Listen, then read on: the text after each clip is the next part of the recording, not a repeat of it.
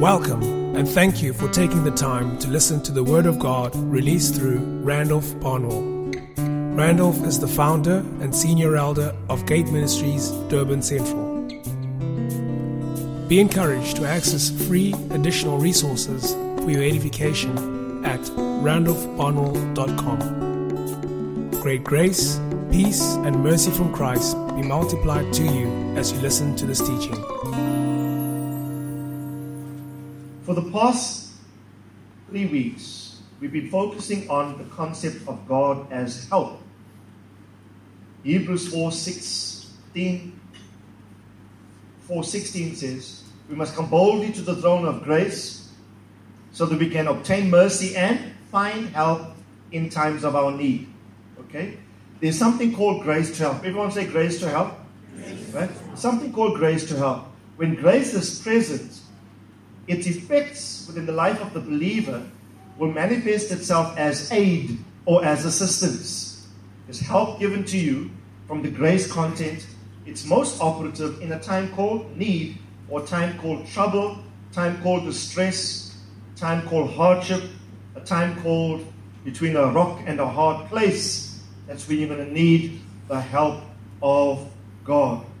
And I went through several principles thus far to indicate to you how to access this time or this help from God. Firstly, I said to you, have a revelation of the person of God as help.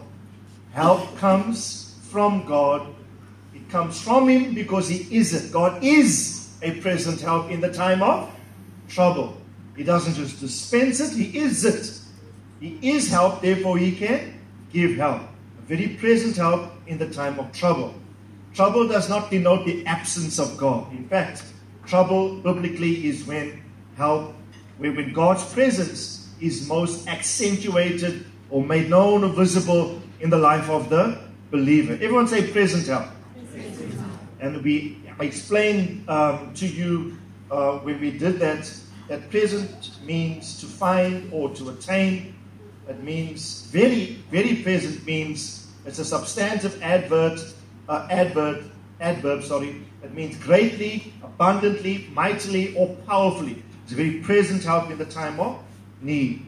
And He can, as He offered King Uzziah, He can offer you marvelous help. The Bible says in 2 Chronicles 26 and verse 16 or 15, that God helped King Uzziah marvelously. Everyone say Pala. Everyone say Pala. Pala is the Hebrew word for marvelously, and it simply means to do something wonderful, extraordinary, something that's humanistically difficult to do.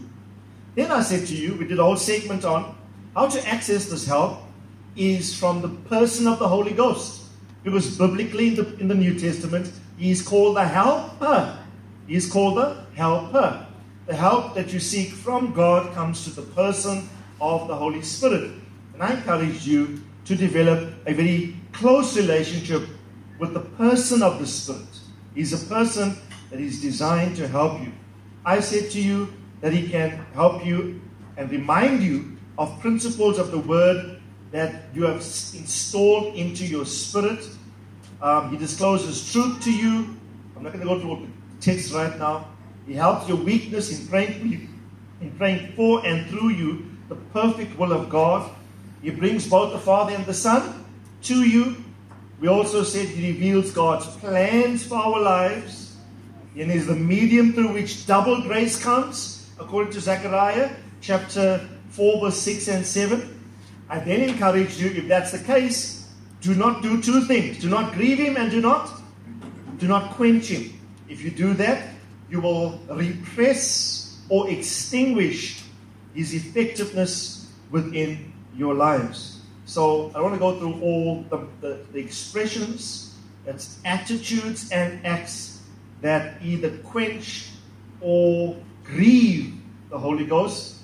I would refer you to the last 2 weeks' messages. They're available on my website. And we go through a detailed account of what behaviors and attitudes quench the Spirit or grieve the Spirit. If He is quenched or grieved, His operational function to help you is rendered null and void. I then said another requirement would be to be humble. Everyone say be humble? Because it's only a humble person that says, help! The proud person stands back and says, I am fine, I don't need it. To say help means, left to myself, I'm not going to find any way out of this. The moment someone says help, it denotes humility. But pride will keep you from a request for help. Right? Have you seen that in people? You can see they need help, but the pride tells them, no thank you. One of the most embarrassing moments I had was when I attempted to pay for somebody's groceries at Checkers. I was behind the person. I could see poverty in front of me. So I said to the lady, do you mind? I'll pay for your goods. And she looked at me with such disdain and contempt. She says, no, I'm fine. Just thank you very much. Very angry with me. So I said, no ma'am, no problem. Carry on. You know what was that? That's the inability to receive help. Right? That's pride standing erect when it cannot recognize its need for help. The humble know how to receive. Listen carefully. As much as you are encouraged to give, know how to receive. Everyone say, know how to receive. No. But it takes humility and an acknowledgement on your part. I need help in this area. Okay, I need help. Therefore, I ask for it.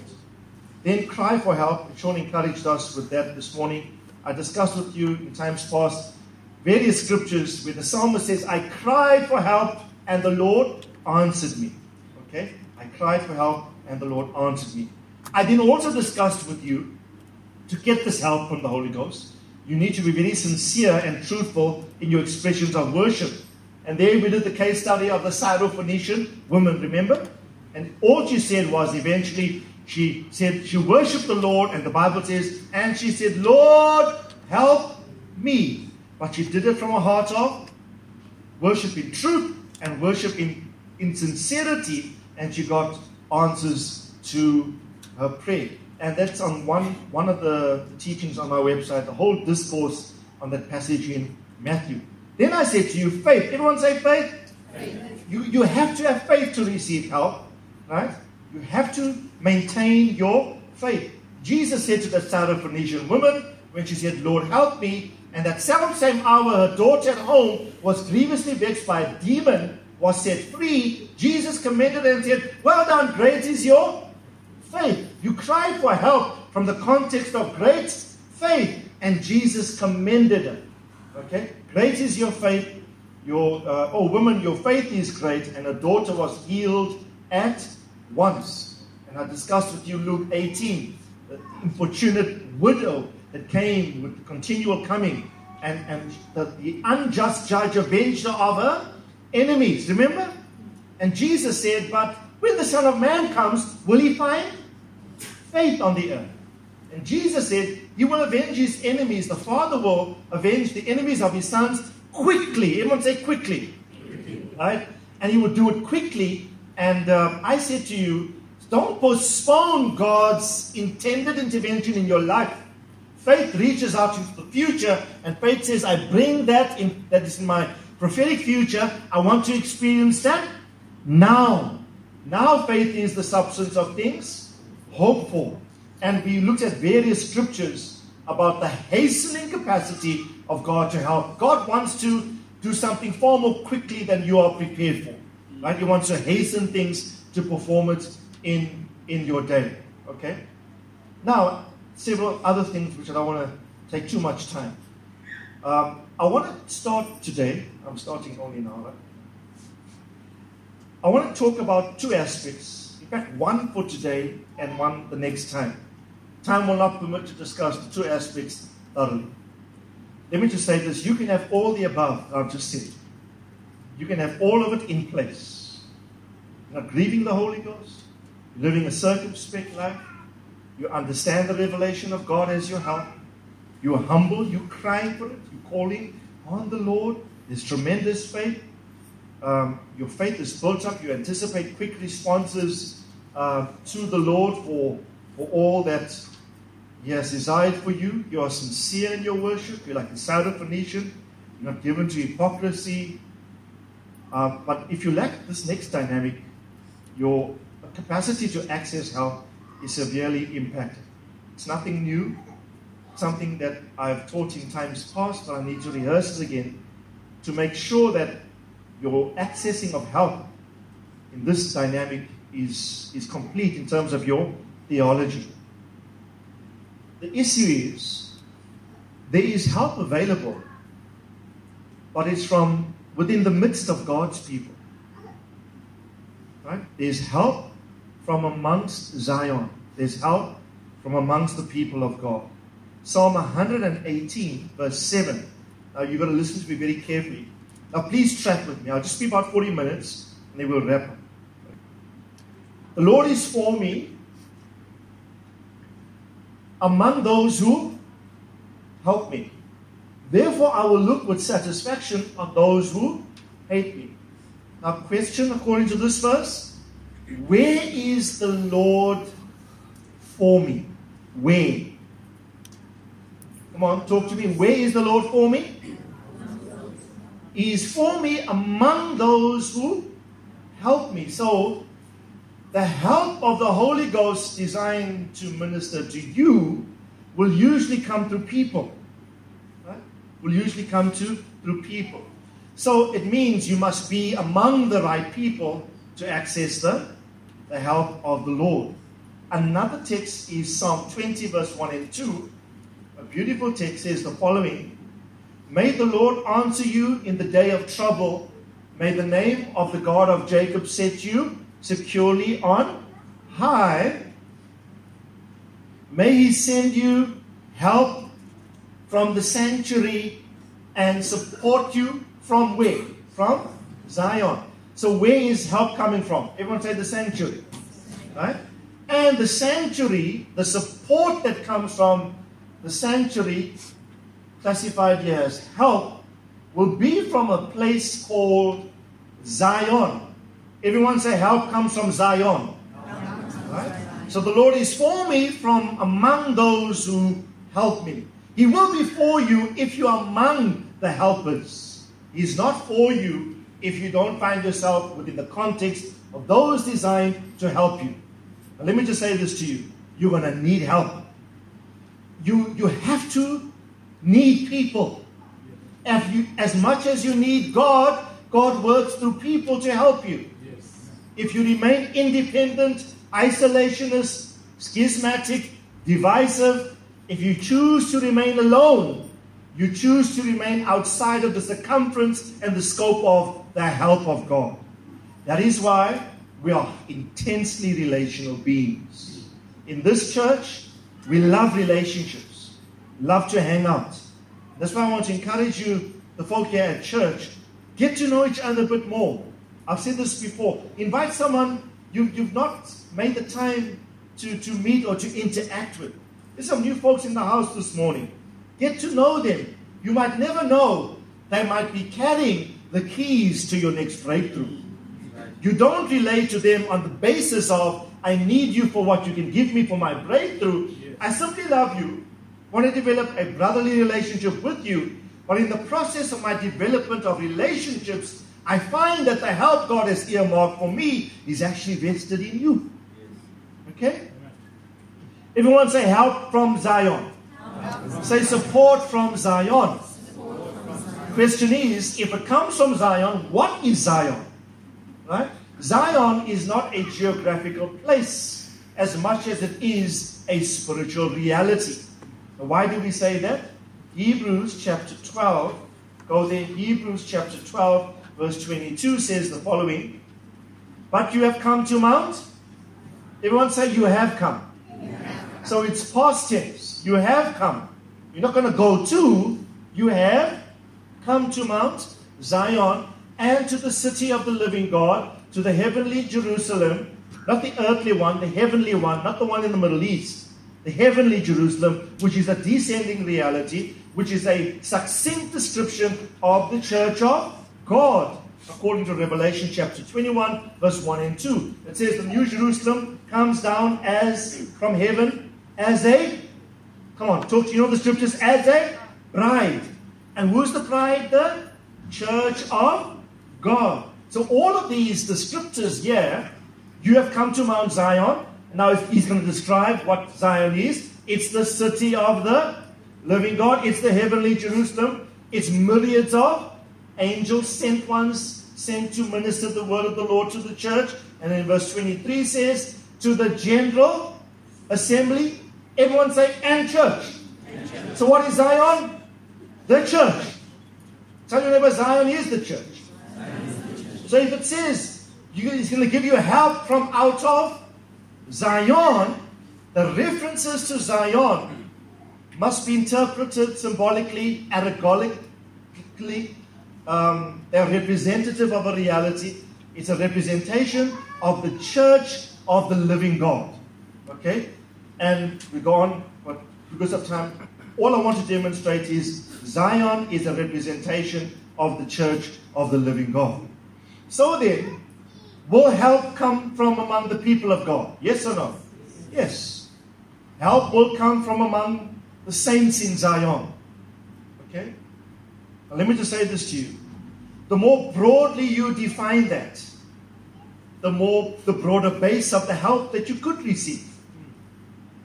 I want to say it again. The more broadly you develop your relationships, the more wider you develop your relationships, the greater the context from which God has avenues in which to help you. If you only take the time to develop certain relationships, guess what? In your hour of your need, the only resource you have are those relationships. But the more broadly you seek to develop relationships, guess what? The help that you require is found in them. I've taken the time to know people. You here, that's you here, my first priority. But also other ministers from other congregations. Even some which are of different theological persuasions than me. We don't agree on everything, but there are fundamentals, there are commonalities that we don't compromise on, that we agree we are brothers in Christ, etc. And I've taken the time to take people out to lunches. They've invited me, and we've developed quite a wide base of relationships.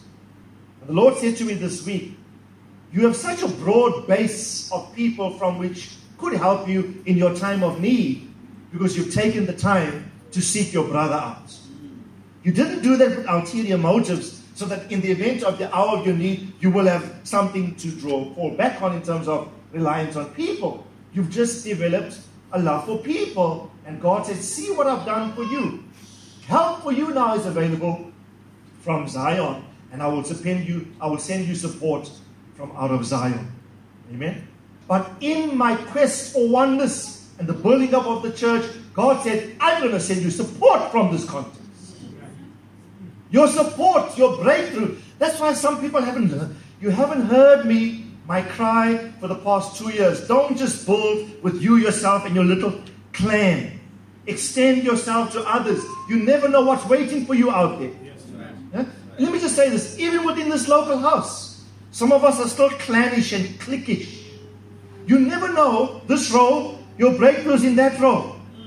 And you've never taken the time to know your brother. Never taken the time to seek out a sister. How many of us here have said, there's a brother in my house. We got the same spiritual father. When will I take the time to get to know my brother with no ulterior motive except to build family? Yes. Everyone say family. You got to do this, brethren. I said this to you in the whole series on the favor of God coming to the house. It is vested when you take delight in the stones. When you favor the dust thereof. And I'm experiencing this in my own life. I'm saying, God, wow. You see, you can have all the factors in place. And this is what God said to me. Your people are sincere. Some of them have great faith. Some of them know how to cry. Right? Got all the factors in place. But they're building too small relationally. Your relational circle is so small, if that thing fails tomorrow, you got nobody else to turn to. Ask your neighbor, how broad is your relational base? How many of us have taken the time, let me get to know my brother. I love Randolph, my spiritual father. If you love me, you must also love the other son of mine, your brother in Christ. Who knows? Maybe something you need is in Kathy. And it's blind to you until you take the time to know it. Who knows that Bern here is sitting with a key to your breakthrough that you're looking for some in some domain. But until you find your brother, you will never find your breakthrough. Until you find your sister, you will never find your breakthrough. Because God has vested help in the people in Zion. Yeah? Oneness of brothers. God says, I can send. There the Lord commands a blessing, even life for evermore. Just put Psalm 133 on quickly. I'll come back to this. I need to get to my message. This is not really what I need to talk about. Just quickly, I want to behold how good and how pleasant it is for brothers to dwell together in unity. Right? So there is, everyone say behold. Behold. What does an exclamation mark suggest in grammatical use in English? There's an exclamation mark here, guys, right? What does it say? What does it mean? Loud. It's exclamatory. Behold, the psalmist says. Now tell your neighbor, behold. Behold. Some of us, listen carefully. Behold means open up your eyes, guys. Open up your eyes, guys. How someone open up your eyes, guys? Because sometimes we just need to make it clear. The psalmist says, if you can't see this, if you can't see what I'm about to tell you from verse 1, verse 2, and verse 3, you will never prioritize it. Perception determines priority. As you see a thing, so you will engage it. For me now, the whole issue with the Durban Connect Forum, I'm going to prioritize because I know, let me just read this, verse 2. It is like precious oil on the head coming down the beard, even Aaron's beard coming down the edge of his robes, verse 3. Like the dew of Mount Hermon coming down the mountains of Zion. For there the Lord commands a blessing, life for evermore. Now, repeat after me, for there. You need to ask, where is there? Because if there the Lord's commanding a blessing, I need to be where there is. Right. Ask your neighbor, are you there where there is? Are we there yet? When they ask you, little children, you go, are we there yet, Daddy? Are we there? And we need to assess, are we there yet? Yes. Are we in this place called oneness? Because if there's an automatic blessing, not prayed for, not sought after, but automatically commanded, I want to be there. I want to be there. Where brothers dwell together in oneness. Okay? And that place is Zion. Right? The church of the living God. Right? The church of the living God. So then, I want to encourage you, we're going to broaden our relational base within the house. And then, secondly, as a house, we now broaden our relationships with other houses. Because, behold how good and how pleasant it is for brothers, that's brothers, to dwell together in oneness. But one local church is a brother, corporate brother. Another church is a brother. When two churches dwell together as brothers, let me just say this. The more wider this thing grows, the greater the commanded blessing. Can't tell you how I felt at the combined meeting of the Durban Connect Forum, the Tuesday evening meeting we had. Remember? Most of you were there. It was unthinkable.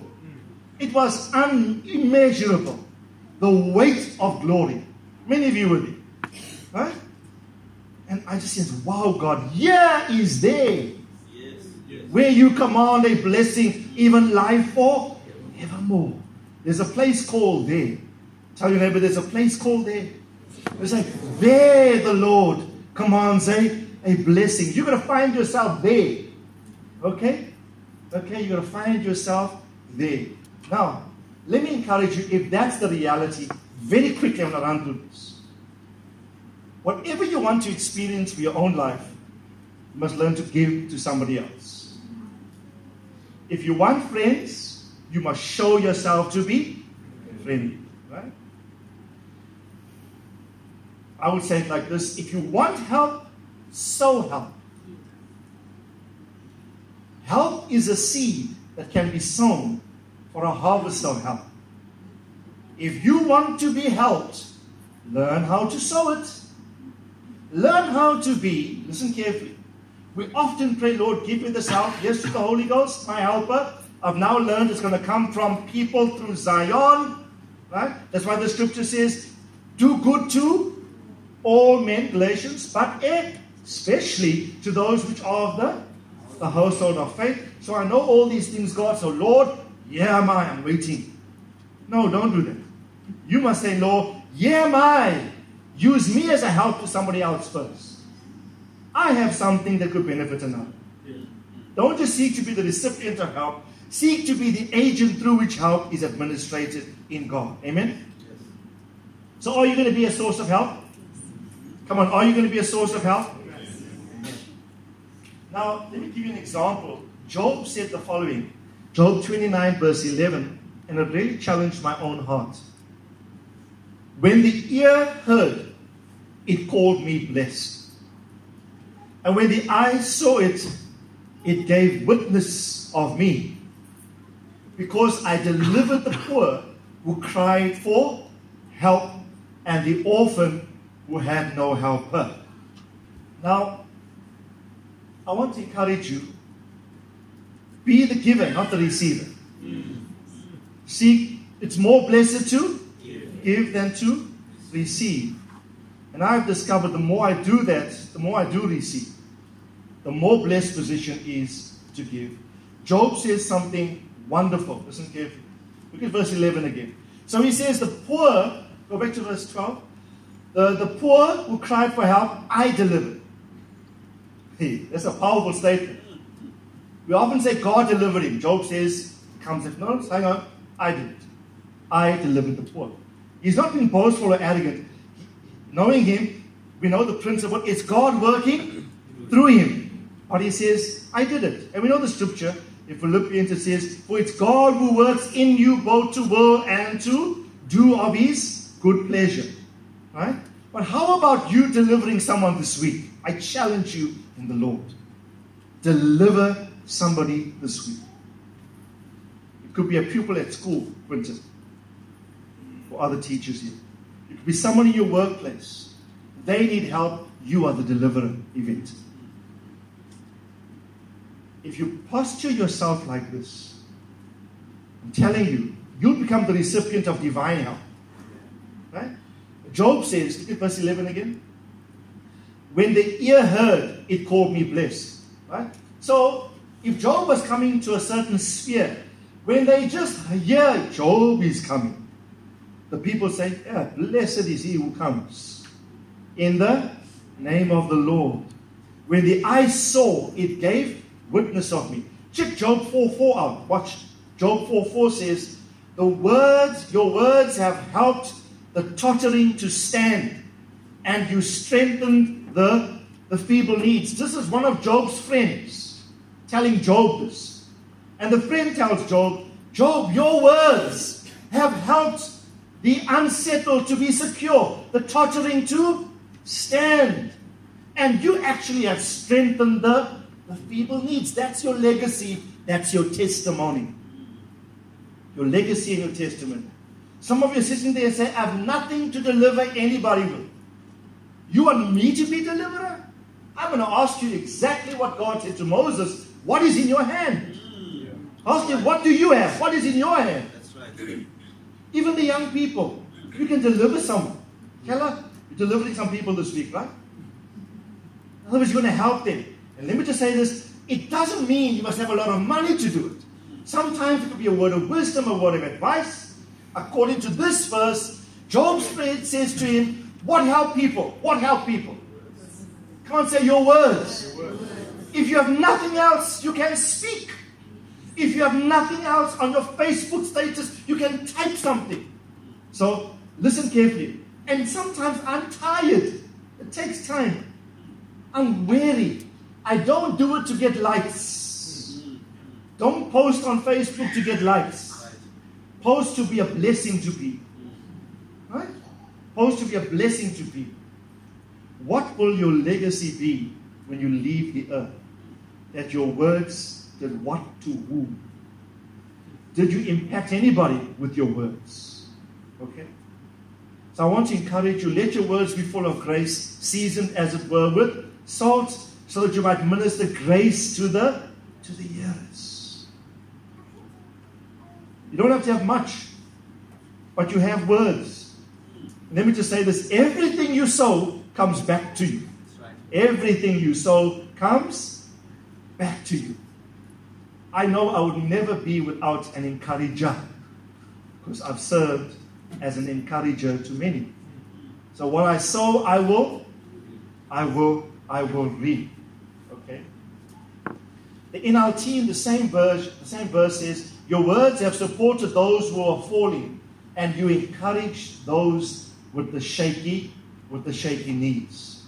Now, I won't go through all the text because of time. We have about 10 minutes. But take the references down. I'll just speak around them. 2 Samuel chapter 8, verse 1 to 6.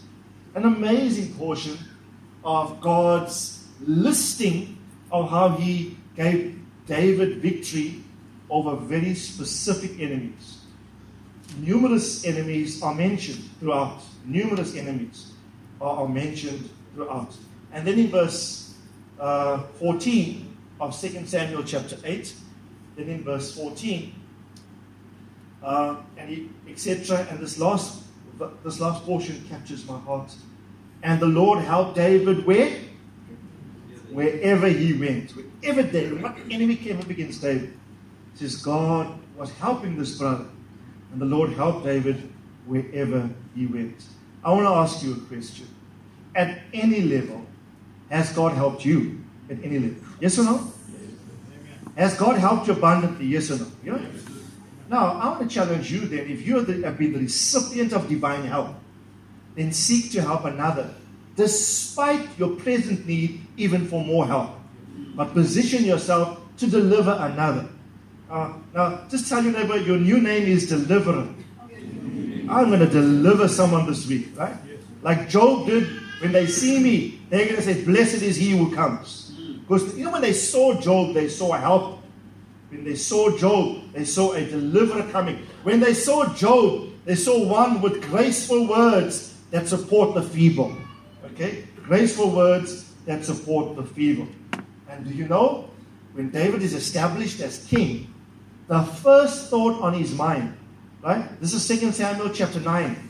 The next chapter after this, his first thing, 1 Samuel chapter 9 and verse 1.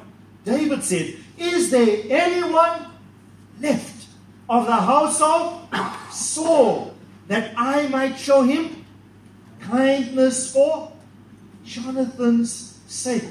What was he thinking? He was thinking, I have been the recipient of such help. Is there anyone around still alive? From the house of Saul, my greatest enemy, knock out. My greatest enemy, that I can show him some help and be of a source of kindness to him. And eventually you would find Mephibosheth, who was Jonathan's son, Saul's grandson.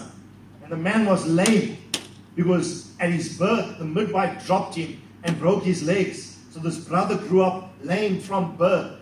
David says, Jonathan, my friend, showed great kindness to me. God has been my source of help. What I'm going to do, I'm going to practice. Is there anyone left from the house of not my greatest supporter? Is there anyone left from the house of my greatest enemy? Right? That guy I want to help. It's easy to help your neighbor that you love. It's easy to help those deserving of help. But I challenge you, help those that don't deserve the help. Help the enemy. Help the greatest detractor to your destiny. Help the greatest opposer of God, and just be a source of blessing and be a source of help to them.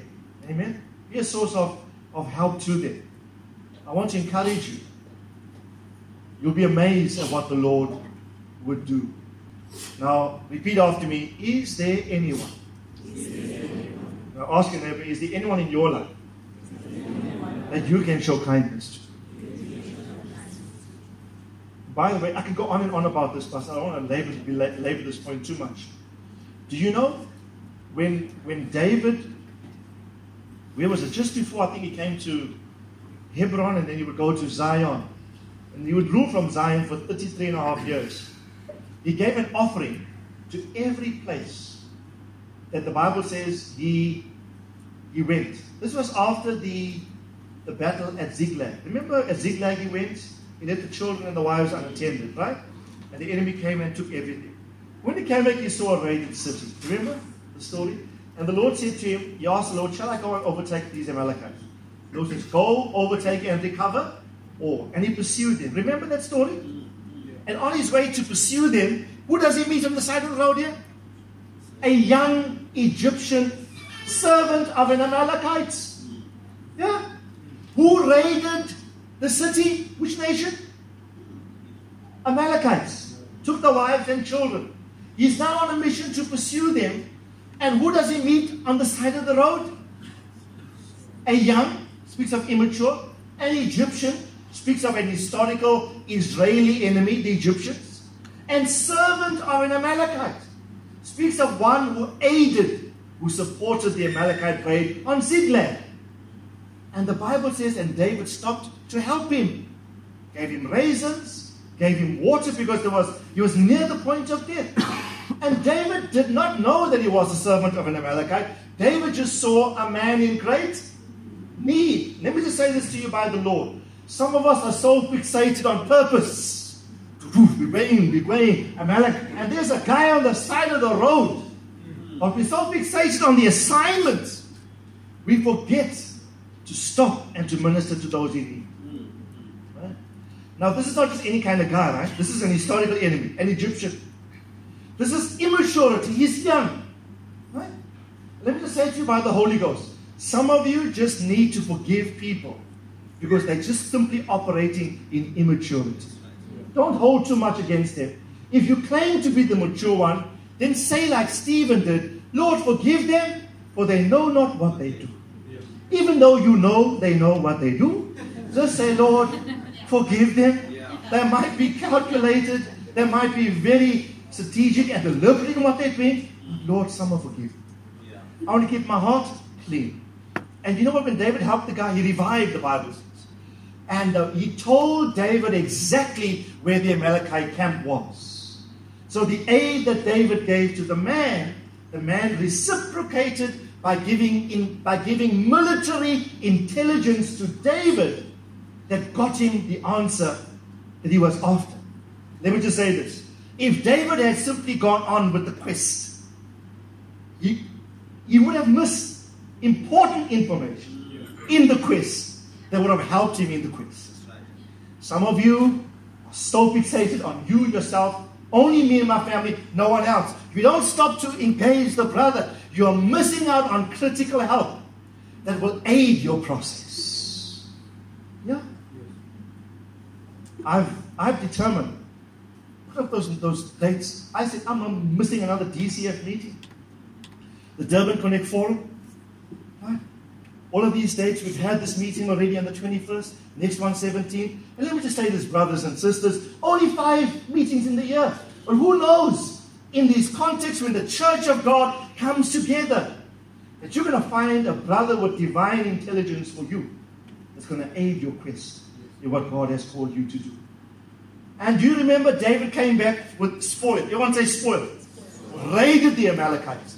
He not only recovered what they took, he took from their wealth. And remember he came back, and I don't go to the story of Esau, the river there, where he insisted that those that stayed, looked after the baggage, must receive equal portion. You know what David did immediately after that? The Bible says he sent gifts to every one of the elders in each of the cities that he had traversed up to that point. And if you count, there were 12 of them. He sent gifts to every city. What was he doing? He was saying to those guys, in the time when I was running away from Saul, you gave me refuge. Now that I'm king, I'm going to reciprocate by blessing you guys, every elder in every city. I want to encourage you. Everyone say, help from Zion. Help from Zion. Say it again, help from Zion. Help from Zion. Now, there's so much here. I want to go through one case study, then wrap up. Remember that I told you, when did God answer Abraham's prayer to make Sarah pregnant? When? That only happened when Abraham prayed for Abimelech's wife and maidservants who were barren. Not so? He prayed for God to break the barrenness of the king's wife and her maidservants. And the text, the very next scripture says, and the Lord took note of Sarah and said to her, and the Lord did for Sarah all that he promised. And Sarah conceived and bore a son. Just look at it quickly. Genesis 20 verse 17. You've got to see this. I know we've done this in the past, but the Lord said to me, tell them again. Tell them again. Abraham prayed to God, and God healed Abimelech and his wife and his maids. And they bore what? Now you prayed for someone else to break the barrenness in someone else when your wife is barren. Your wife hasn't conceived. But you're answering the prayer of someone else in exactly the same area where you need the help. But you're not focusing on your need as the priority. You're prioritizing the need in another. Right? And next verse. The Lord had closed all the wombs of the household of Abimelech because of Sarah, Abraham's wife. Chapter 21, the next chapter, verse 1. Then, everyone say then. Ask your neighbor when. Say then. It says after this, after he prays for God to break someone else's barrenness, then the Lord took note of Sarah as he had said, and the Lord did for Sarah as he had promised. God breaks the barrenness of Abraham's wife, Sarah, when he prays for the barrenness to be broken in the lives of others. Come on, tell someone, your second name is Deliverer. Are you going to deliver someone today at school? Can you help someone this week? You're going to. You too. Can you help someone this week at school? Even with words. With words. I know you've got many words, so it won't be a problem. Where's my greatest supporter today? The little girl. What's her name again? Shekinah. Remember Shekinah that sits in the front here? Let me tell you a story. A few weeks ago, standing at the door after the service. Little girl. So she walks out. Pastor Randolph, that was a very good performance today. I said, am I a performer? I didn't know. He chuckles. But it was her way of saying, amen, I received the word. That was amazing. You must ask Fiona and Sean. It's amazing how she internalizes concepts. Okay, last case study. Judges 18 verse 27. I've alluded to this case study in one of the series early on in the ministry here, but I want to re-emphasize it. They took what Micah had made and the priests who had belonged to him, and they came to Laish. Everyone say Laish. Okay, they came to Laish. If you're making notes, Laish means old lion. Old lion. The city means old lion. To a people quiet and secure. So are these people quiet and secure? Yes, they're living in a place called Old Lion, and they are quiet and secure. And struck them with the edge of the sword. So they're a false quietness, a false security, a false peace. That is so true of many people today. They think they're fine, yet they are totally exposed. I say it again to you prophetically. Don't think you're fine when in fact you are extremely vulnerable to attack. Right? You might be old. You're an old lion. What does old lion suggest? Old means experience. Lion means strength. Many people have the false sense of security because we've been in this thing for so long. We've done this, been there. We've got a history. And we got great strength. Nobody can touch us. And yet the Bible says some men came and struck them with the edge of the sword, and they burned the city with fire. Next verse. There was no one to deliver them. I said to you, you're going to be someone's deliverer. These people had no one to deliver them. Why?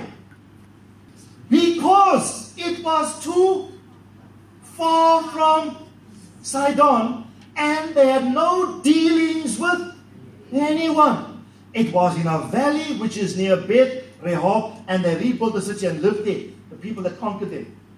You see what the problem of these Laish people were? You think you are fine, you think you're secure, but you've isolated yourself from any source of help. In fact, you built the city in a valley which is near Beth Rehob, and Beth Rehob means the house of broadness or wide spaces. So you think, listen carefully, you're not a builder on a mountaintop, not software. You're building low to accommodate breadth. You're building low, you're sacrificing principles in your bid to extend latitudinally. And you think you're fine because you've got a history.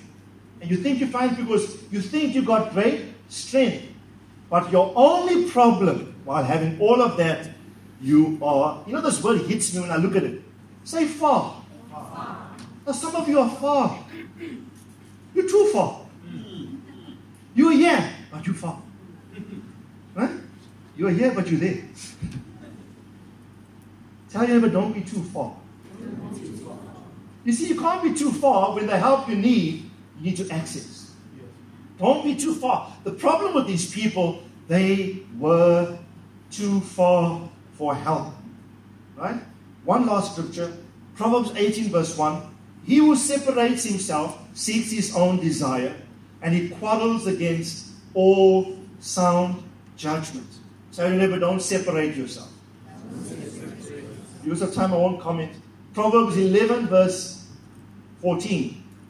Where there is no counsel, the people fall, but in the mouth, the abundance of counselors, there is victory. There's victory for you if you find yourself in a multitude of counselors.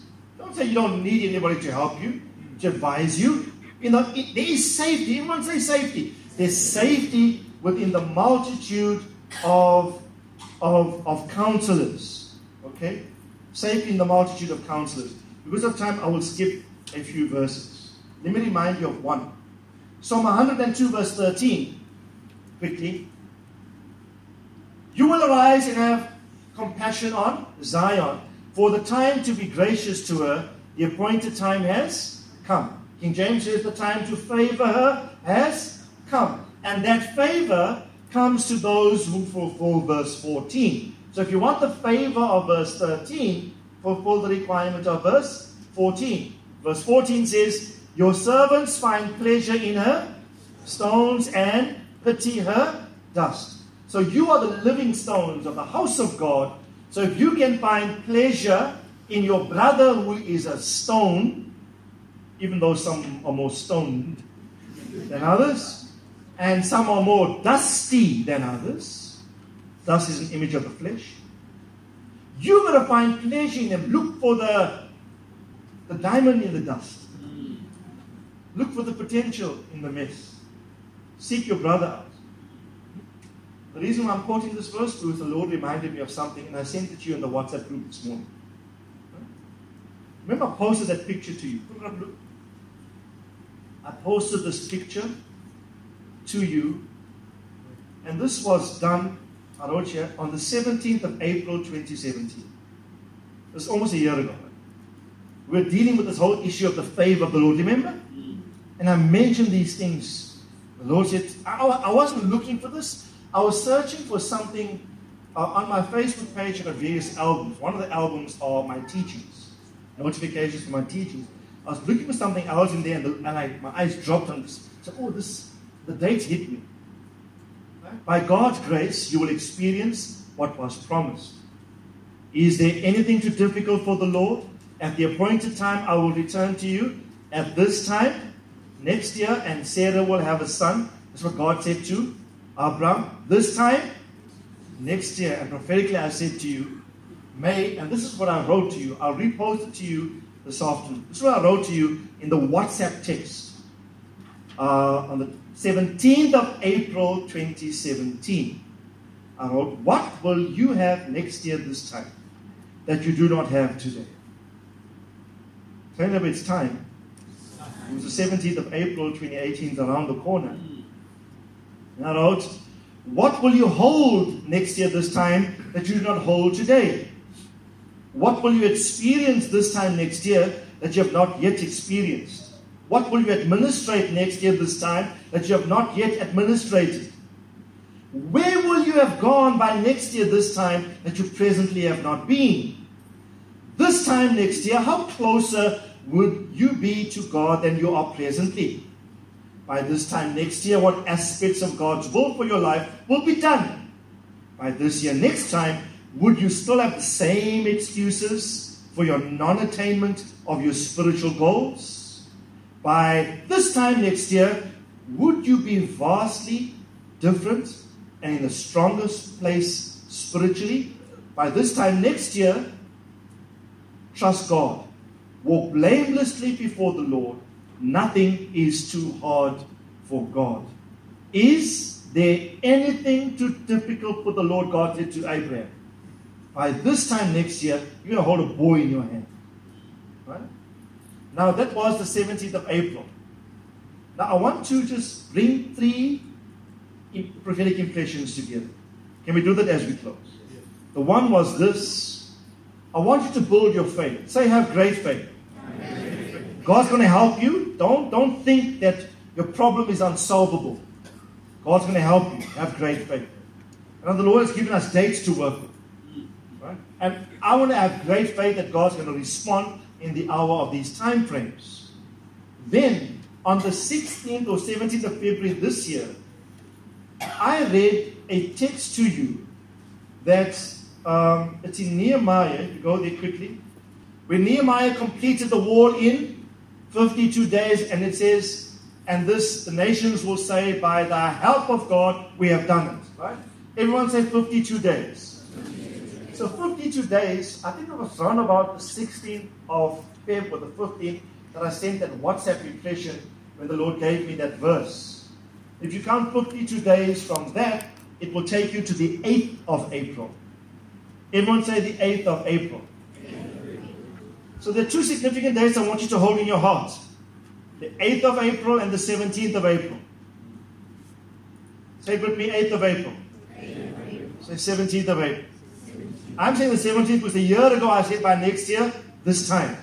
I'm saying to you 8th of April because on the 16th of February, plus minus, I said to you this impression that God helped Nehemiah build the wall in 52 days, and when we said God helped them, that God's going to, some major aspect of His will for our lives would have been ratified and fulfilled in 52 days. Say 52 days. Right? Now, lastly,